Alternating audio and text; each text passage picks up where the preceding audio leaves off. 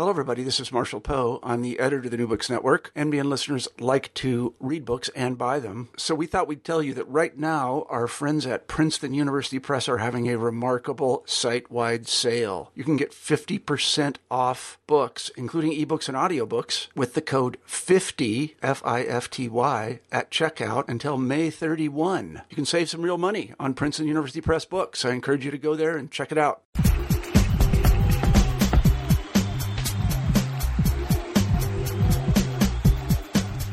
Welcome to New Books in Sports. I'm your host, Bruce Berglund. For each episode of the podcast, we choose an interesting new book on some area of sports, and we interview the author. This week's guest is Donald Spivey, professor of history at the University of Miami. We are discussing his book, If You Were Only White, The Life of Leroy Satchel Paige, published by the University of Missouri Press in 2012. Here's a question for all of you who are baseball fans, a question that I've asked past guests on the podcast. Name the three most important figures in baseball history. I'd say that most people will come up with the same names for the first two spots on the list, Jackie Robinson and Babe Ruth. But what about the third name? There's where the real debate would start. Don Spivey would make the case that this should be Satchel Paige. First of all, according to Don, Paige was the greatest pitcher in the history of the game, period. Both the Negro League players who faced him regularly and the white major leaguers who played against him in winter exhibition games agreed that there was no other pitcher with the speed and control of Satchel Paige. Owing to this extraordinary talent, Paige was also extraordinarily popular. And here, according to Don, is the real importance of Satchel Paige. Even though he played in the Negro Leagues and on barnstorming tours throughout much of his career, Paige was the biggest draw in baseball in the 1930s and 40s. Here was the real beginning of baseball's integration. Winter exhibition games played in western states between white Major League All-Stars and black players led by Satchel Paige, and watched by mixed crowds of tens of thousands of people. Satchel Paige is typically romanticized as the old man of baseball, offering nuggets of homespun wisdom. But Don's biography shows us that Satchel Paige was much more like the self-serving, mercenary athletes of today than we'd care to admit. Paige was supremely talented and entertaining, but he also wasn't always admirable. Don's book offers a full portrait of the player and the man set against the backdrop of race, sports, and society in America of the 1920s through the 1950s. Here is our interview. My guest this week on New Books in Sports is Don Spivey. Don, welcome to the podcast. Thank you very much, Bruce. Appreciate it.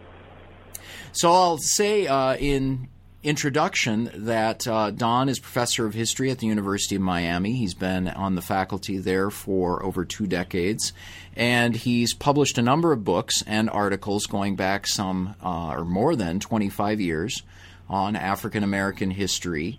And one subject on that you have written about in the past before the book on Satchel Paige is sports history. And so I'll ask you how your interest in sports connects with your other research interests.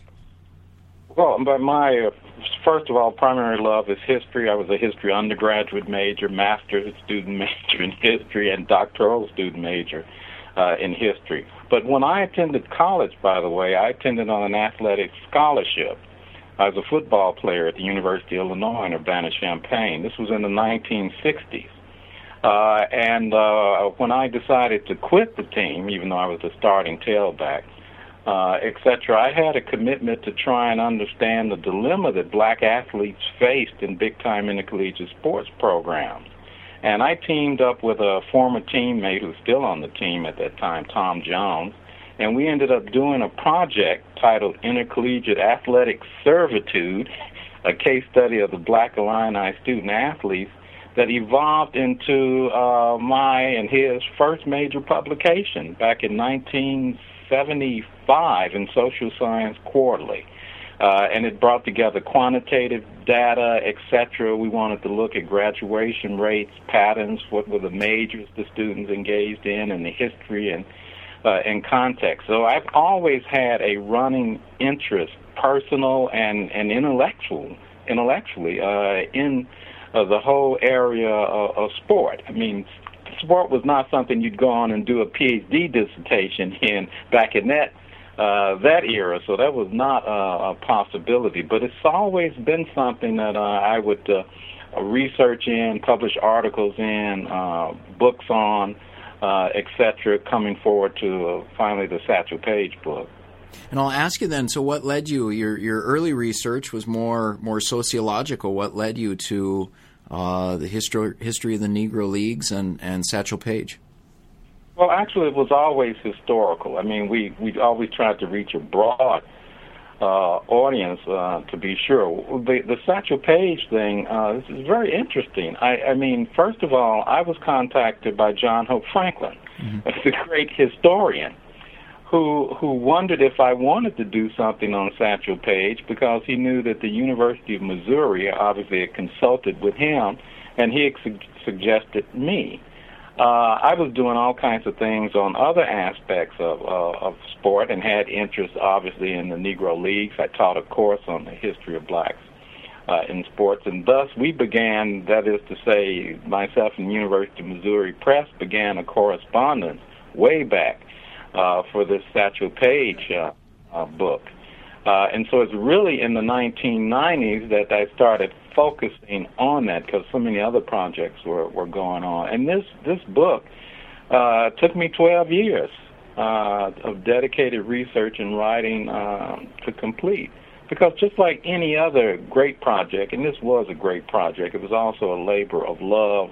You know, we knew of Satchel Paige, obviously, and wanted to get it right. I was, like many others, tired of the loose treatments of Paige, the recycled stories, and I said, you know, we need to get a professional historian to do this, as John Franklin had suggested. So it became, for me, a tremendous learning experience over those 12 years. I'll give you one example. As Paige moved around, not only his birth in Mobile, Alabama, etc., when he would later play for the Chattanooga Tennessee team, or with the Birmingham Black Barons, or the Pittsburgh Crawfords, or he's at the East-West game in Chicago, and he's out in the Winter League in California, and then later in the Caribbean, and so forth and so on. It meant for me that in all those locales and places, just like when he would have these great years with the Kansas City Monarchs,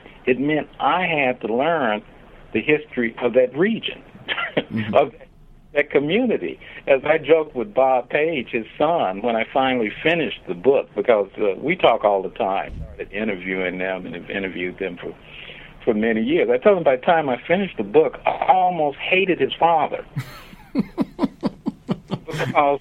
because he would go to these places, and for me to write it correctly meant that I had to become very knowledgeable about these places. Heck, I grew up in Chicago and thought I knew a lot about the history of Chicago, and I had to dig even deeper, learn even more to put Paige, as we as historians love to do, in historical context. So by the time I finished with Satchel Paige, I'd been around the world, right? And so I was worn out. But as I joke with Bob, I say, I thank his father for completing my education. You cover the whole Western Hemisphere because he played from North Dakota to Venezuela. There you go. There you go. Right. So it means you just can't write about some trip or some experiences there as a historian. You've got to read the history of these nations. You got to do research in it. You got to understand what's going on to place them in the proper context. So that was almost hilarious. And by the time I got ready to actually write, after finishing all the research and saying I'm ready now to start writing, by that time now a bunch of new books had come out on aspects of the places Page played in and so forth and so on. And I remember as that summer approached, I had a reading list of 130 books that had to be completed before I could really start putting pen to paper in a serious way. So I thank Satchel Paige for the education, for the opportunity, and for forcing me to become hopefully an even better historian. Oh, that's a good way to put it.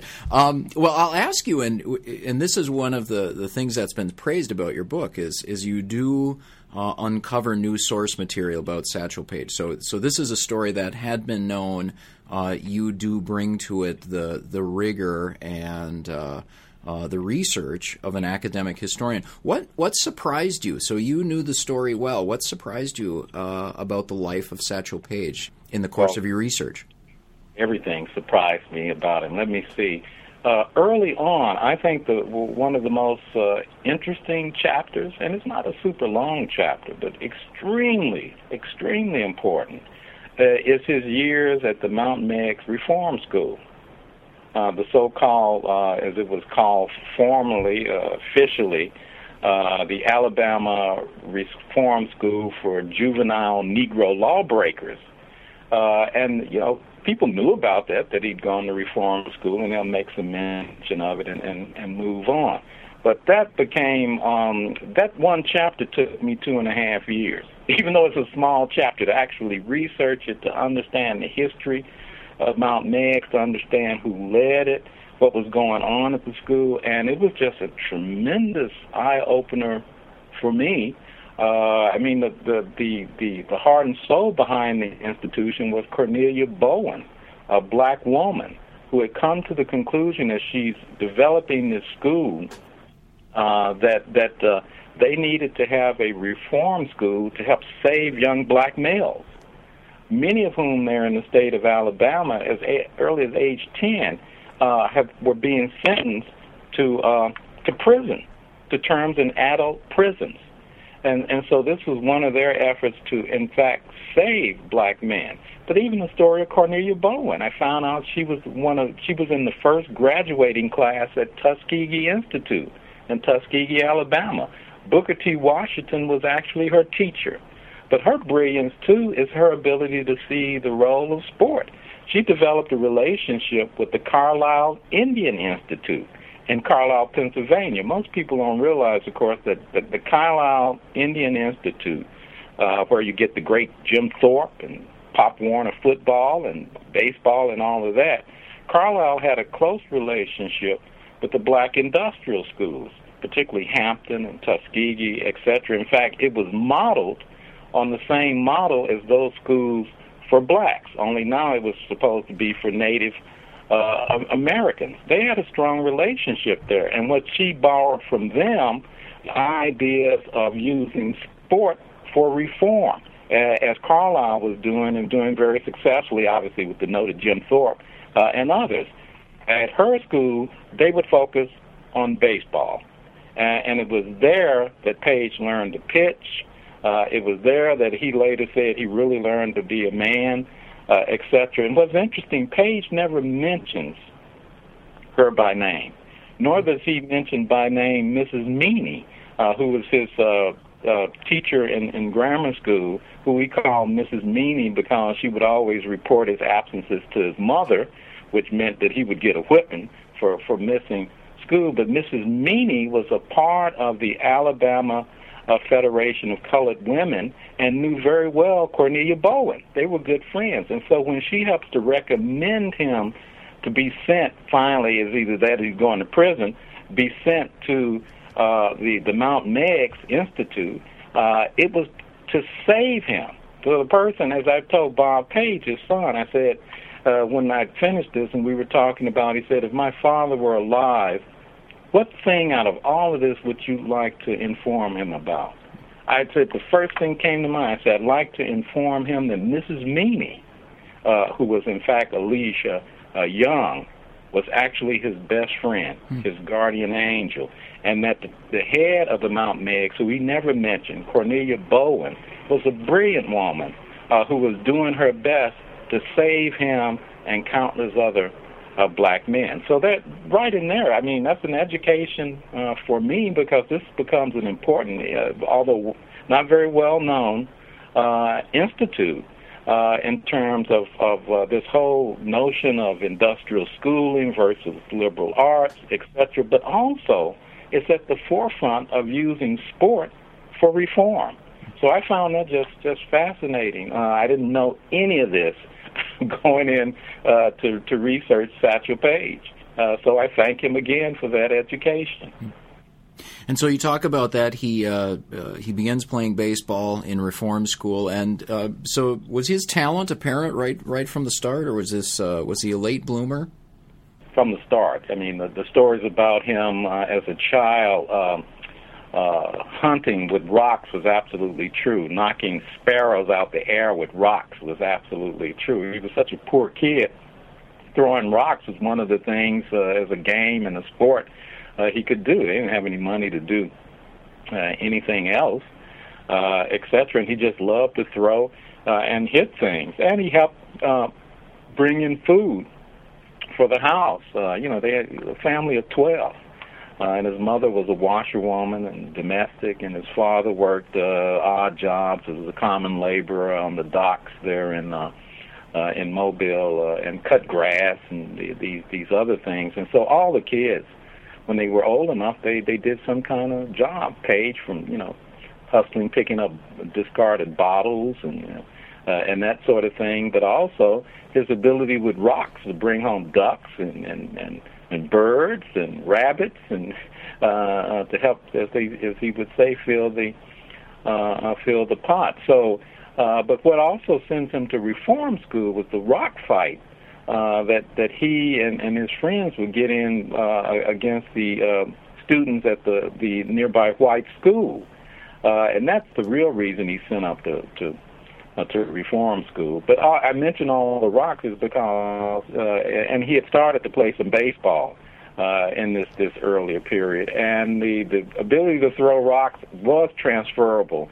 to the ability to throw a baseball, particularly with his incredible accuracy. So yes, it is very much demonstrated there at Mount Meigs early on. Nobody could hit him. That was key clue. It was not debatable. Unless he slowed the pitch down to let you hit him, and there was no chance of that. So we should ask, in talking about his background, how does so he's named Leroy Paige. How does he get to become known as Satchel? That's in fact one of his many jobs is working at the L&N track station, the Louisville and Nashville railroad depot.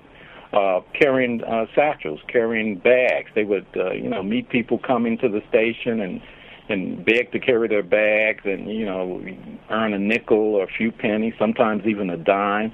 Or when they're leaving the train station, run up to them and urge to carry their bags. And he came up with a device with a pole with straps to it where he could carry 4, 5, 6 bags at once, etc. And his fellow young black boys there hustling, they all joked about it, and in fact Wilbur Hines started calling him Satchel Tree.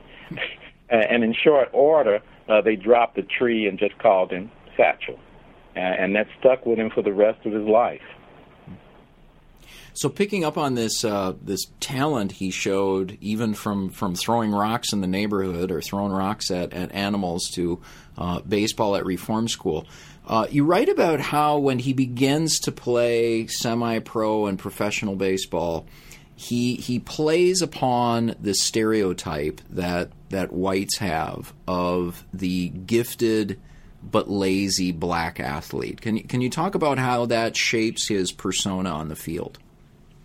Well, this is Paige plays into that himself. I mean, he will always say that, I didn't practice much, I hated running, and so forth. And when you go back and you do the serious research, you see that he ran with the best of them. He practiced harder than most. He was first on the field, last to leave, etc. in those early years as he's trying to develop his skills. Also there, you saw it at Mount Meigs, and the person who who taught him really baseball and how to pitch, who was Moses Davis, by the way. And he was a minister in the area. He's also a member of the board of trustees of the school, and they taught him to pitch. But Page also understood, as he left Mount Meigs and went out there and started trying making a living pitching, that you got to entertain the audience.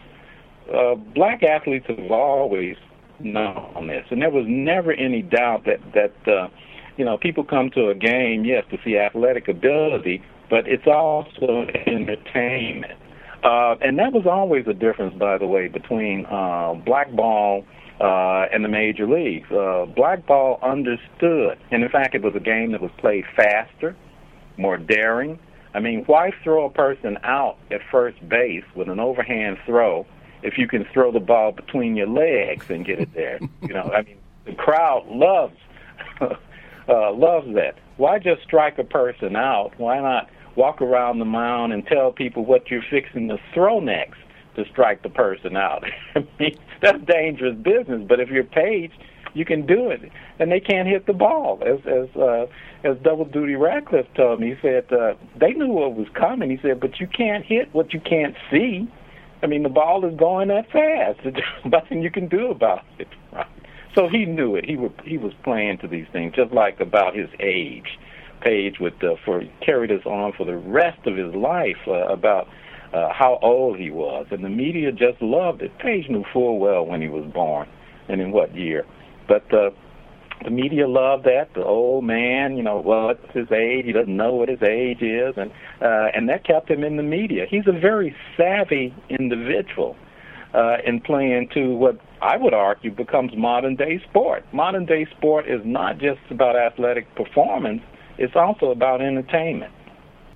So you talked about some of the differences between black baseball and white baseball, notably the showmanship and just the pace of the game in black baseball. I want to ask you about the structure of black baseball in the South, because when Page starts playing professional baseball, he's hopping from team to team to team to team. So can you tell us about how these teams were organized, and why was it that a player like Page would move around really from season to season?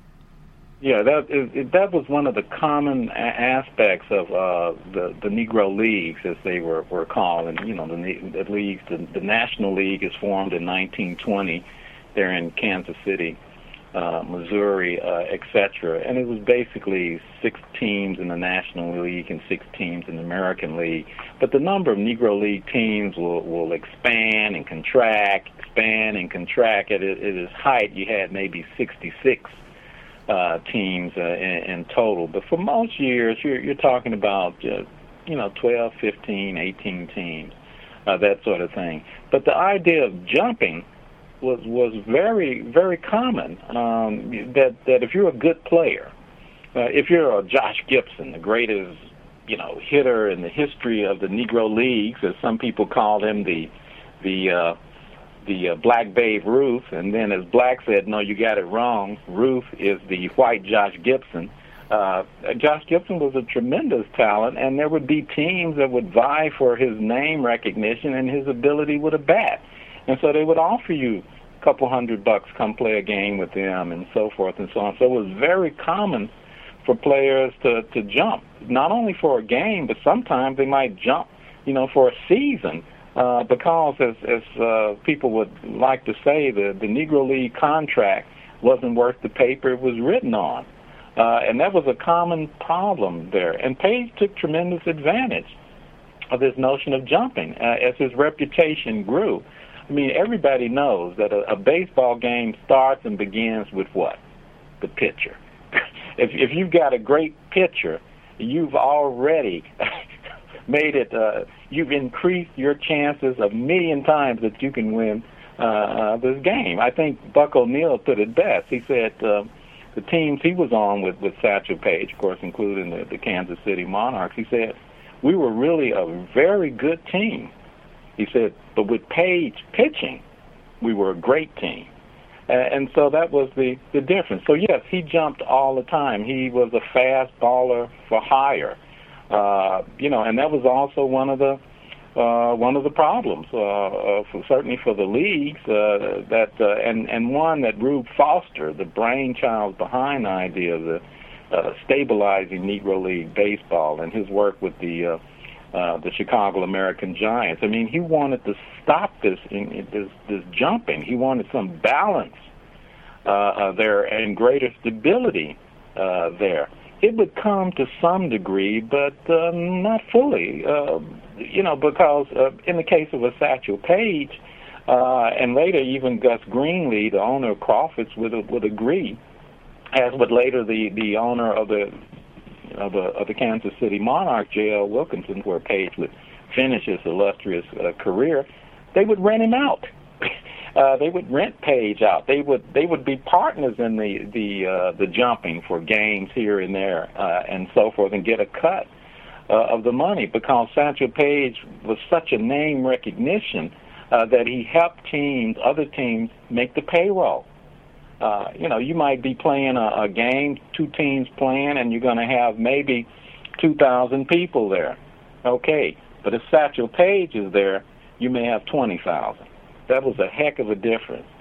His name recognition did that. He was the biggest draw by far in Negro League baseball, and as he was moving to the majors, he became the next best thing since Babe Ruth in packing him into stadium. So he jumped around from team to team in the Negro Leagues, but then he also played, in 1930, he played in Cuba, and later in his career he plays in the Dominican Republic and in Mexico, Venezuela. Can you talk about that, of African-American players moving into the Caribbean, into Mexico, South America, as part of their, where they were jumping to? Yeah, in fact, I mean, early on, even in the teens, 1919, etc., Rube Foster, some of the others, were playing games in Latin America, in the Caribbean. So it was always a welcoming environment. And Paige, like others, would start playing. He started playing there in the 20s and would continue it on through his career. They loved playing in Cuba, in Venezuela, in Mexico, because first of all, it was great baseball. And Cuba was never a pushover. I mean, so you go down there, you're gonna have to seriously play some baseball. The Latin countries are very good at this game. Mexico, come on, you're gonna have to play some serious baseball. But what is common among all the Negro League players, and I interviewed, goodness, I forget how many, at least 60-something of them.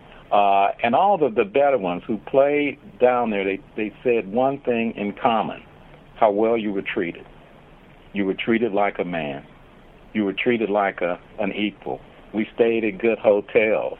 We had room service. We ate at restaurants, etc. It was none of this Jim Crow stuff that experienced in the United States. So the irony was, and you'd hear this constantly from the players, is that I wish we were treated in our own country the way we're treated in Cuba and Mexico and Venezuela and so forth and so on, Puerto Rico, etc. So in 1932 and 1934, Paige settles for a time with Pittsburgh Crawfords, one of the most famous franchises of the Negro Leagues. But then in 1935, he heads off, and I admit, this is one of the stranger episodes in the biography. I had difficulty with this. He heads off to North Dakota. So can you talk about what he was doing there and really why that's significant, looking at the history of baseball? Oh, it's very significant. I mean, Paige had played out west, particularly in the so-called California leagues, or many people would refer to it as the Winter League out west, and you could play with different teams beyond California. They knew of him in North Dakota, and Mr. Churchill, who owned the Bismarck team, he was desperate to have the very best baseball team in North Dakota. So is this minor leagues or is this semi-pro? What is this then? This is semi-pro. Okay. Right, and they will later play in the what's called the Post Championship, run by the Denver Post newspaper, etc. It is basically semi-pro. And Negro League teams can compete in it, et cetera, and so forth. And they would be some teams comprised of a number of major league whites who are, playing in that as well, because there was money to be had. You could win the Denver Post thing and win like $5,000, which was serious money in the 1930s. But he ends up again jumping from the Crawfords, particularly in 35. He'd done it in 34 too, but particularly in 35, to go and play for Churchill and his group out there, frankly, because of the money. I mean, he was offering Page something like $1,000, for these these three major games. That was a lot of money in that period of time. And in fact, as they're moving into the championship for the Denver Post Semi-Pro Championship back in 35, Page goes. He takes double duty Ratcliffe with him. Ratcliffe is on that team, and some other players as well. And it's a completely integrated team, with 6 blacks and 6 whites on this team. I mean, it's absolutely, and this is really a story of the first integrated baseball team. I mean, you can talk integration when a black barnstorming team plays a all-star white barnstorming team, but that's not an integrated team. That's a contest of blacks and whites playing against each other in a baseball game. But this was an actual integrated team. So much integrated, there were times when they stopped at hotels that didn't have enough room, and they shared rooms. And you have actually blacks and whites bunking together in the same room. That's absolutely a first, and I was glad to record it in the book. And I like the attitude of the Bismarck team. When they met discrimination, like a restaurant that said, no, we don't serve Negroes here, the whole team left. The whole team would not eat there. And so, as they said, we walked as a team, we played as a team, we stayed as a team. And they won as a team. And it was not just because of Page. But it's interesting, both Satchel Paige and his good buddy, Double Duty Ratcliffe, both said, I asked, what was the greatest, what was the highlight of the best team you ever played with? Now, you would think Page might say the Crawfords or the Kansas City Monarchs or, my great thrill in the East-West All-Star game. Cleveland Indians that won the World Series. Right, exactly. No. The Bismarck team. They both said the same thing, the Bismarck team. But it was so extraordinary, and that they were teammates with whites, and everybody hustled and played their best, and it was one of the great experiences in their life. What's also happening there is they're striking really some of the first blows for integration. I mean, they're doing it, demonstrating it as a team in symbol. They show up as an integrated team. Their success demonstrates it as well. And then when you're able to talk to some of the players who were on that 35 team, I quote several of them who said, it was just such a pleasure, and how they would sit around in one of the rooms at night and play poker. And Double Duty Radcliffe said that he won all the money. Well, but they'd sit around and they joke and they talk about various things. With Page, of course, center stage, telling all these stories and all these lies, etc. And they just got along as a team that you would later see in so many other teams. But they're really groundbreakers in that. And I think Page understood that, and certainly years later, and Double Duty did as well. So, no, it's not the Cleveland Indian experience. That would be, as you would say, a great experience. No, it was the 1935 Bismarck team.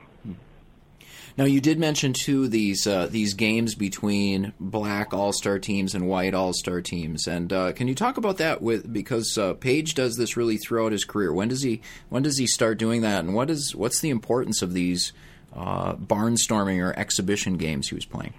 Yeah, right. He starts doing that when he goes out and plays in the California Winter League in the 1930s. And and his name reputation is just skyrocketing. It's ironic. You talk about the Depression years of the 30s.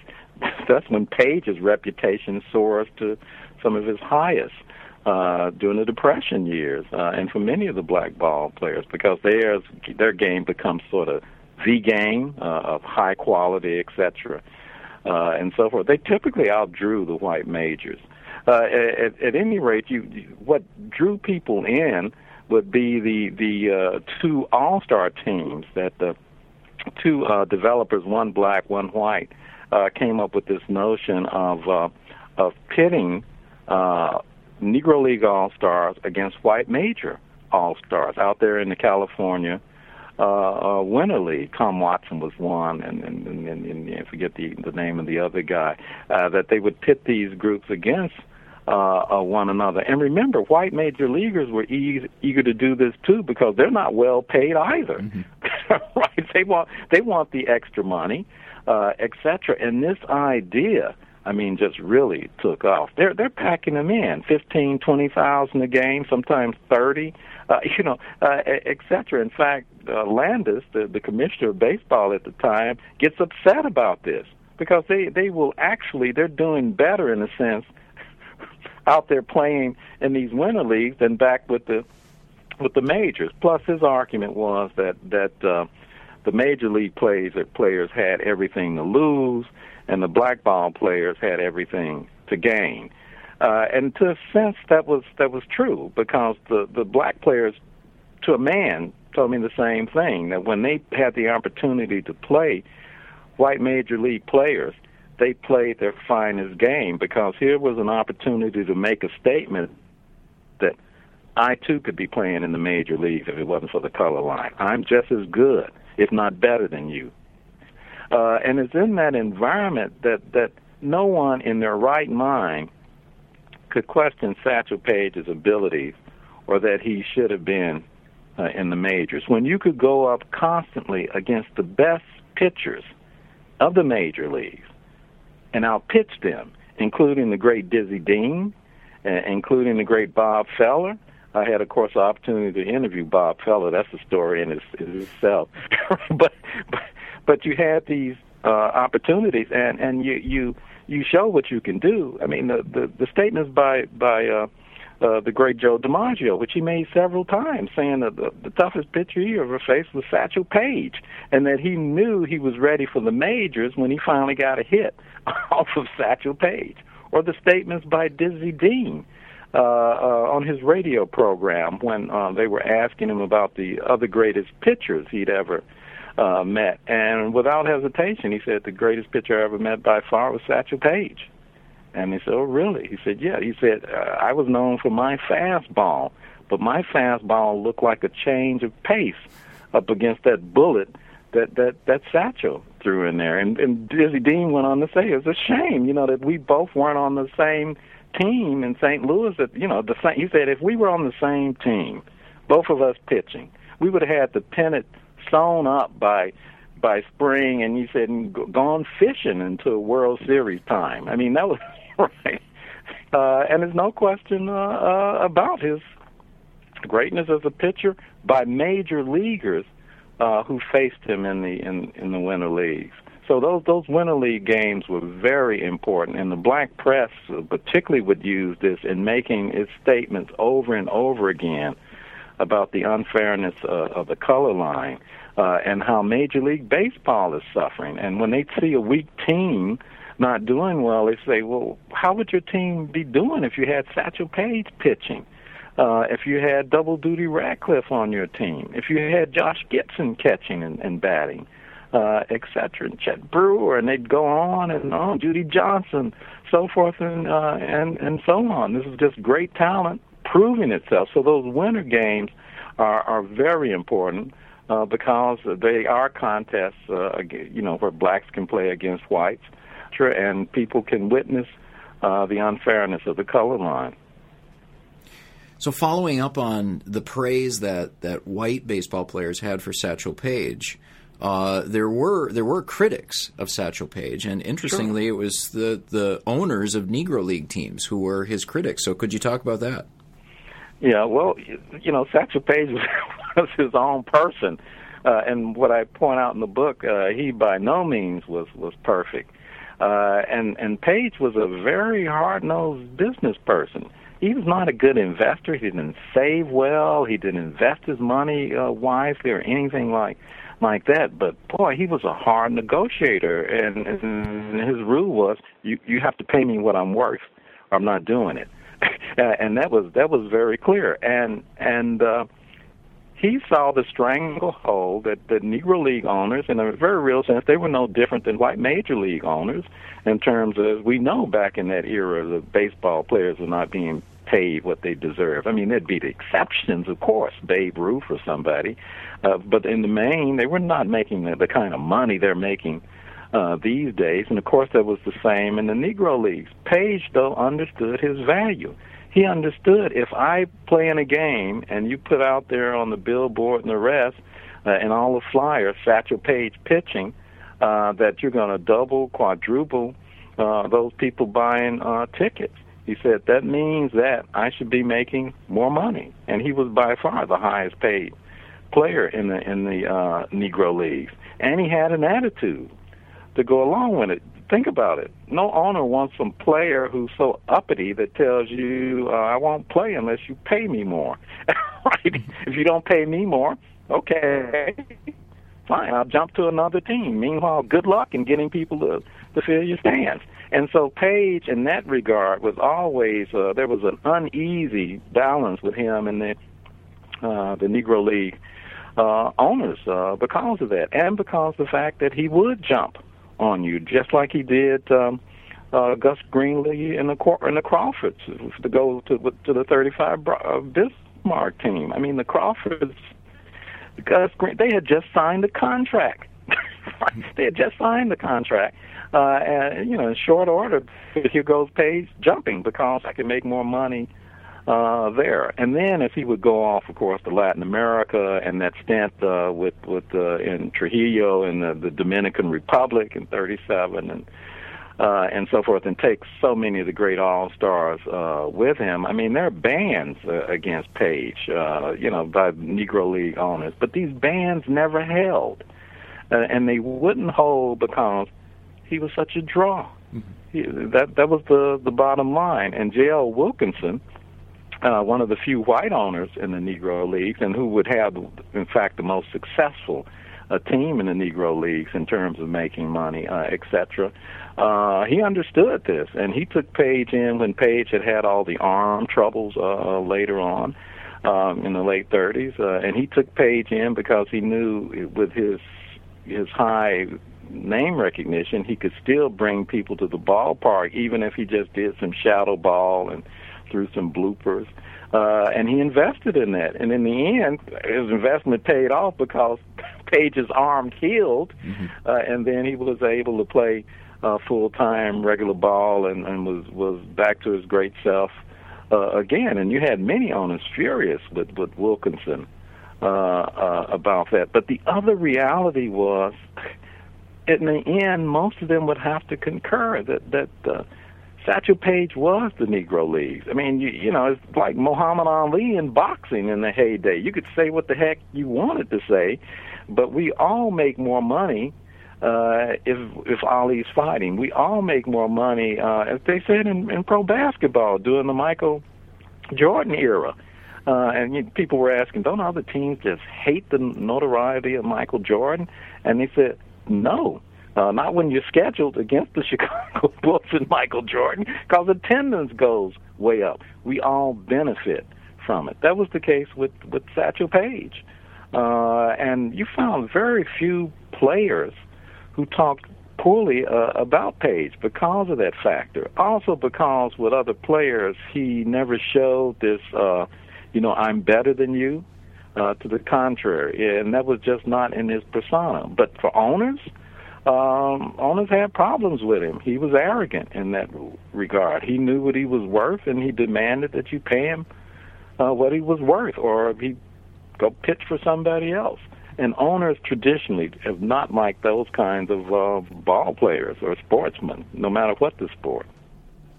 So I'll ask, we're almost out of time, Don. I'll ask a couple of questions to assess Satchel Paige. And first of all, is that Satchel Paige is a baseball player. So where would you put him? You've looked at the accounts of many of his games.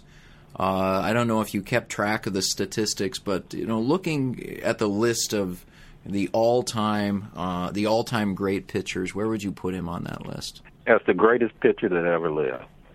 Without hesitation. Without hesitation.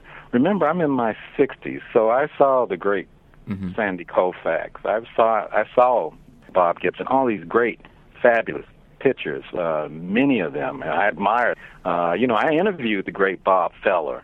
Right, I never saw him pitch, but I've seen tapes of him pitching. Wow, and of course the great Dizzy Dean, and so forth and so on, without hesitation.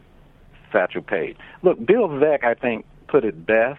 He said, if Satchel Paige come into the majors when he was in his prime, today's Cy Young Award would be known as the Satchel Paige Award.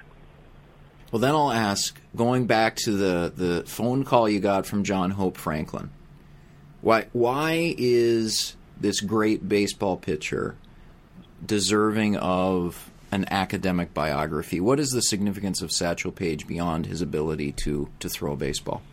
What I think is so significant about Paige is that his life travels through much of the African American experience from his lifetime, 1906 to 1982. I mean, from the Jim Crow era through the Great Depression, through World War II. Right, as I call that chapter, the Double V, which he and other blacks and others hope for, victory over there and victory at home against racism and discrimination.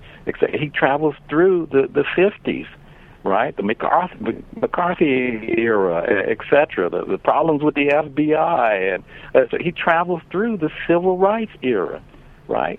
And much of his philosophy seemed to match up better with black power than it did the nonviolent direct action of Martin Luther King Jr. He lives through this whole thing. I mean, there are lynchings in the South, and one of the things I was so proud to document was that these black ball players contributed to anti-lynching campaigns. I don't know if others in looking at this just not aware or not concerned. This is very important. His good friend, who was best man at his wedding, was the famous Bill Bojangles Robinson, one of the greatest dancers of all time. But many forget that Bill Bojangles Robinson was committed to helping black youngsters, troubled youngsters, like the past he had, like the past Satchel Paige had, and so many others. And they contributed money. They contributed talks and lectures and so forth. Those things are usually forgotten, and people just want to talk about, Paige and Negro League ball players and talk about the sexual escapades, funny stories, and you have that in my book. I mean, you get some of that, but it's much more important, I think, as a historian to talk about the historical context. And as I say with Satchel Paige, this is the story of the man who, with really a little less than more than a fourth grade education, who helped strike out Jim Crow. So, Don, you were working on this biography for 12 years. What are you working on now? What's the new project? I'm finishing up a project that I began many years ago, right, and finally finishing it up. It's on the Bates Must Play movement at New York University that started in 1939 and ended right at the beginning of America's entry into World War II, about Leonard Bates, who was a black football player who was a victim of the Gentleman's Agreement, was not allowed to play with his team, the New York Violets, when they played against white teams who invoked the Gentleman's Agreement back then, that you leave your black player at home. And so that one I'm finishing up, and that one, it's such a ongoing story of the Bates Seven, the students there who led the protest to change all of this, and to my great privilege, I got to interview all of them. who was still alive as I was starting this and doing this, and Evelyn Whitkin, one of the leaders, is still around. She won, by the way, a couple of years ago, the Medal of Freedom for science. It was awarded to her. She's just a great intellect. She was one of the Bates 7. And too, part of that project, we were able to get New York University, which had back in the 40s suspended all these students. We got New York University in 2000 to apologize for that. Not only that, but to recognize these students as having been at the forefront of the civil rights movement. And that, by the way, made the front page of the New York Times. So we were very proud of that. And do you still hate Satchel Paige?